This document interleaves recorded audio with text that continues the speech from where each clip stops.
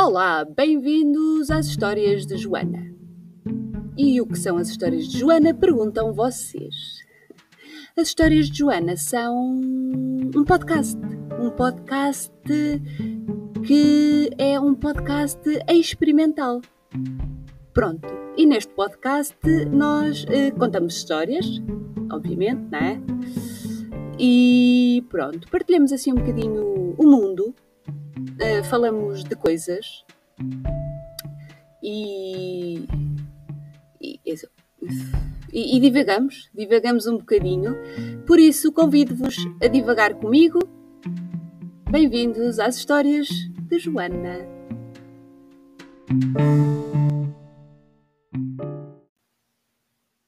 Olá, bem-vindos às histórias de Joana. E o que são as histórias de Joana? Perguntam vocês. As histórias de Joana são um podcast. Um podcast que é um podcast experimental. Pronto, e neste podcast nós contamos histórias, obviamente, não é? E pronto, partilhamos assim um bocadinho o mundo, falamos de coisas e divagamos um bocadinho. Por isso, convido-vos a divagar comigo. Bem-vindos às histórias de Joana. Olá! Hoje vou contar uma história em jeito de regresso ao passado. Vou contar uma história vinda de outro reino e noutro tempo. Outro reino? Outro tempo? Espera, eu explico-te. Tudo isto se passa numa terra ou num reino chamado Camboja. Camboja? Sim, não conheces? Não, conheço o nome, mas não sei muito bem. Fica na Ásia. Fica na Ásia, no sudoeste asiático. E era o ano de 2013. As guerras deixam sequelas, não só as visíveis, de edifícios destruídos e cemitérios demasiado cheios. Deixam medo, a inquietação. O Camboja sofria ainda com o pós-guerra e foi deixado à mercê das guerras de poder. Lembro-me de uma viagem a uma montanha, onde ao longe já se aglomeravam algumas pequenas povoações. Decidi descer da mota. Avistei uma senhora a espreitar por detrás de uma árvore. Tentei aproximar-me. Nunca vou esquecer aquele olhar. Ela mostrou-se profundamente assustada. Os olhos negros, aqueles olhos negros, raiados de vermelho. Pensei que talvez fosse de medo, talvez de inquietação. E ao aperceber-se que uma cara branca a olhava, ainda mais se encolheu. O seu corpo esgueirou-se por detrás da árvore, mas os seus olhos continuaram ali, a olhar-me, desorientados, frágeis, ainda que cheios de força.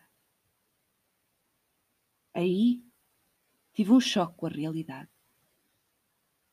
Estava a viver num sítio onde vivia um povo magoado ainda pelas atrocidades vividas e pelo esquecimento. A guerra, o pós-guerra, os efeitos da guerra. Ainda se vivia em temor, em instabilidade. E o passado? O passado esse existe, mesmo que não possa ser explicado ou não se saiba muito bem como aconteceu. Contudo, tende a abafar-se ou a esquecer-se. O grande perigo da humanidade. Tinham-se passado apenas 30 anos. A realidade agora era outra. As eleições, o regresso de um exilado político, e isto tudo fazia temer a paz no reino. Aquele dia ficou marcado por uma chamada de emergência. Tínhamos combinado a almoçar. Ele tinha uma folga por entre as intermináveis horas de vigia, que se tinham tornado uma constante no pós-eleições. Os resultados tinham ficado encobertos durante dias. Ninguém sabia de nada. Instalou-se a confusão. Vieram à tona teorias da conspiração. Americanos versus vietnamitas. O passado. O passado parece corroer a história, não achas? Sim, a memória é curta. Então, continuando. Encontrámo-nos no sítio combinado para um almoço de domingo tardio. E descansado, pensei eu. Já não tínhamos tempo sozinhos, já havia uns dias. A coisa estava mesmo confusa. E os telefonemas, durante essa tarde, foram uma constante. Aquele que seria o último ali à minha frente levou-o a levantar-se de repente e, muito sério, disse: "Tenho que ir." Tinha um ar preocupado. Eu perguntei: "Alguma confusão?" "Não. Reunião de emergência." Engoli em si. Os tempos mostravam-se tensos. Ainda se limitava o acesso a Phnom Penh, a capital daquele palco de instabilidade. Os militares andavam em treinos intensivos e percorriam a cidade. Diziam para manter a segurança. Filas de carros apinhados de militares, tendas montadas de emergência nos principais locais da cidade. Assim se mostrava Phnom Penh. O tumulto estava instalado. Já se tinham trocado tiros. Alguém já tinha morrido. E uma revolta não podia acontecer. E ele fazia parte da força especial. Um dia tinha-me dito com um ar heroico: "Se preciso for, morro pelo meu presidente e pelo meu país."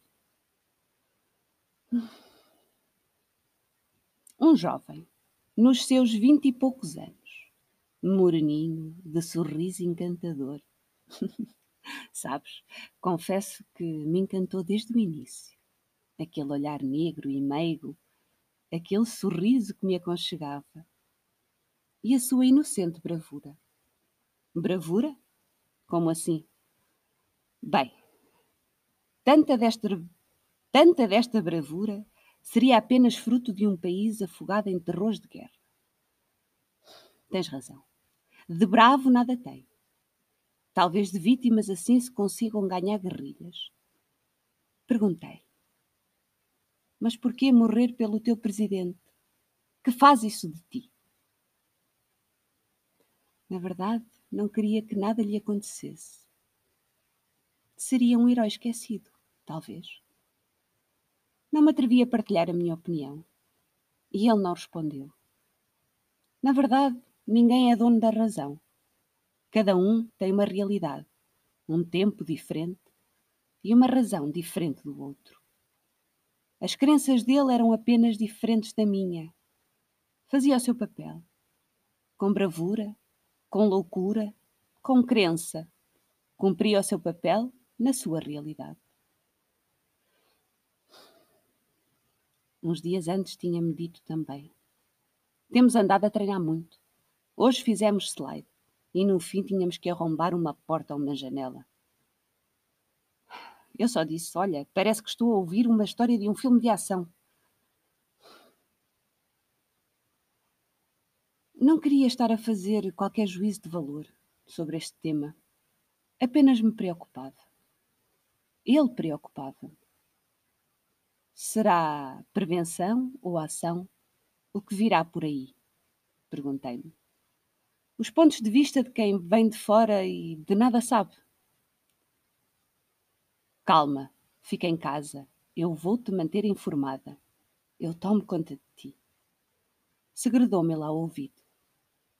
E foi. Manter as pessoas fora do perímetro da cidade. Havia tropas em sentido. Mas eu tinha que saber e ver o que se passava. Não podia ficar em casa. Aventurei-me de bicicleta. Os resultados oficiais ainda permaneciam desconhecidos. A causa da demora era segredo de Estado. As reações essas podiam ser inesperadas. O desejo de poder deixa o ser humano desnorteado. Como se refere o filme de Senhor dos Anéis, a espécie humana é mais vulnerável a tentações, por isso a mais fraca. E voltando à realidade, seja ela qual for, neste mundo é o que acontece. Homens sequiosos de serem senhores e com uma ambição desmedida. Uma consciência de que uma atrapalhada militar agora poderia aniquilar um país que vive de turismo. Fui de bicicleta. Percorri as cidades, vi as tendas, vi os militares. Nada aconteceu. Voltei para casa. Ele estava à minha espera. Conversámos um pouco. Fica descansada. Uma guerra não ia trazer nada de bom. E eles têm consciência disso. Espero que tenhas razão. E espero que haja essa consciência de ambos os lados. Há muito a perder. Nós vivemos de turistas. Pouco mais temos. Não te inquietes. Esperava eu que fossem esses os argumentos maiores. Por outro lado, temia-se que toda a ambição descambasse e a paz se fosse de novo. Phnom Penh crescia novamente. Não era aquela cidade cosmopolita e vibrante dos anos 60 e 70, mas continuava apaixonante. Um terceiro mundo desconhecido, com pessoas afáveis e uma vida fácil de levar. Às tantas, demasiado fácil. Ainda me lembro da cidade. A zona mais moderna era a beira-rio, o conhecido Riverside, onde tudo acontecia. De visitas ao Monumento Nacional, ao Palácio Real, de restaurantes de comida ocidental, bares e discotecas. E um bocadinho de pecado. É uma zona cara, a localização é deslumbrante. Casinos, museus, casas de ricos e guetos para os pobres, em qualquer esquina, a contrastar e a mostrar de que é feito este país. Há mercados bem conservados, há outros lamacentos, e o cheiro esse não ajuda. Há cortes de água e luz, há inundações e cheias em pouco tempo de chuva. Há gente que pouco sabe de boas maneiras, meninos que pedem na rua, a quem os irmãos fazem chorar para que a esmola e a pena sejam maiores. À noite, à procura de turistas. Avistam-se meninas com coisas para vender e que fazem jogos a ver se o turista cai na lábia. E o inglês, esse, é incrivelmente bom. Uma vez vi duas meninas, uma com cerca de 5 anos e a outra mais ou menos uns 12. Tanto negociaram que venderam cerca de 10 pulseiras. Os turistas acharam-lhes tanta graça. A maioria das pessoas que aqui habitam são oriundas de províncias, de vidas rurais. E que, claro, como em todo lado, procuram na capital uma melhor vida. E sempre para ajudar a família. Aqui, um local que ganhe 1000 euros já é rico e já consegue ajudar toda a gente. Da aldeia à cidade. A vida nas províncias é mais que dura. Ele saiu à pressa. Eu inquietei-me e perguntei-me: o que se andará a passar no reino?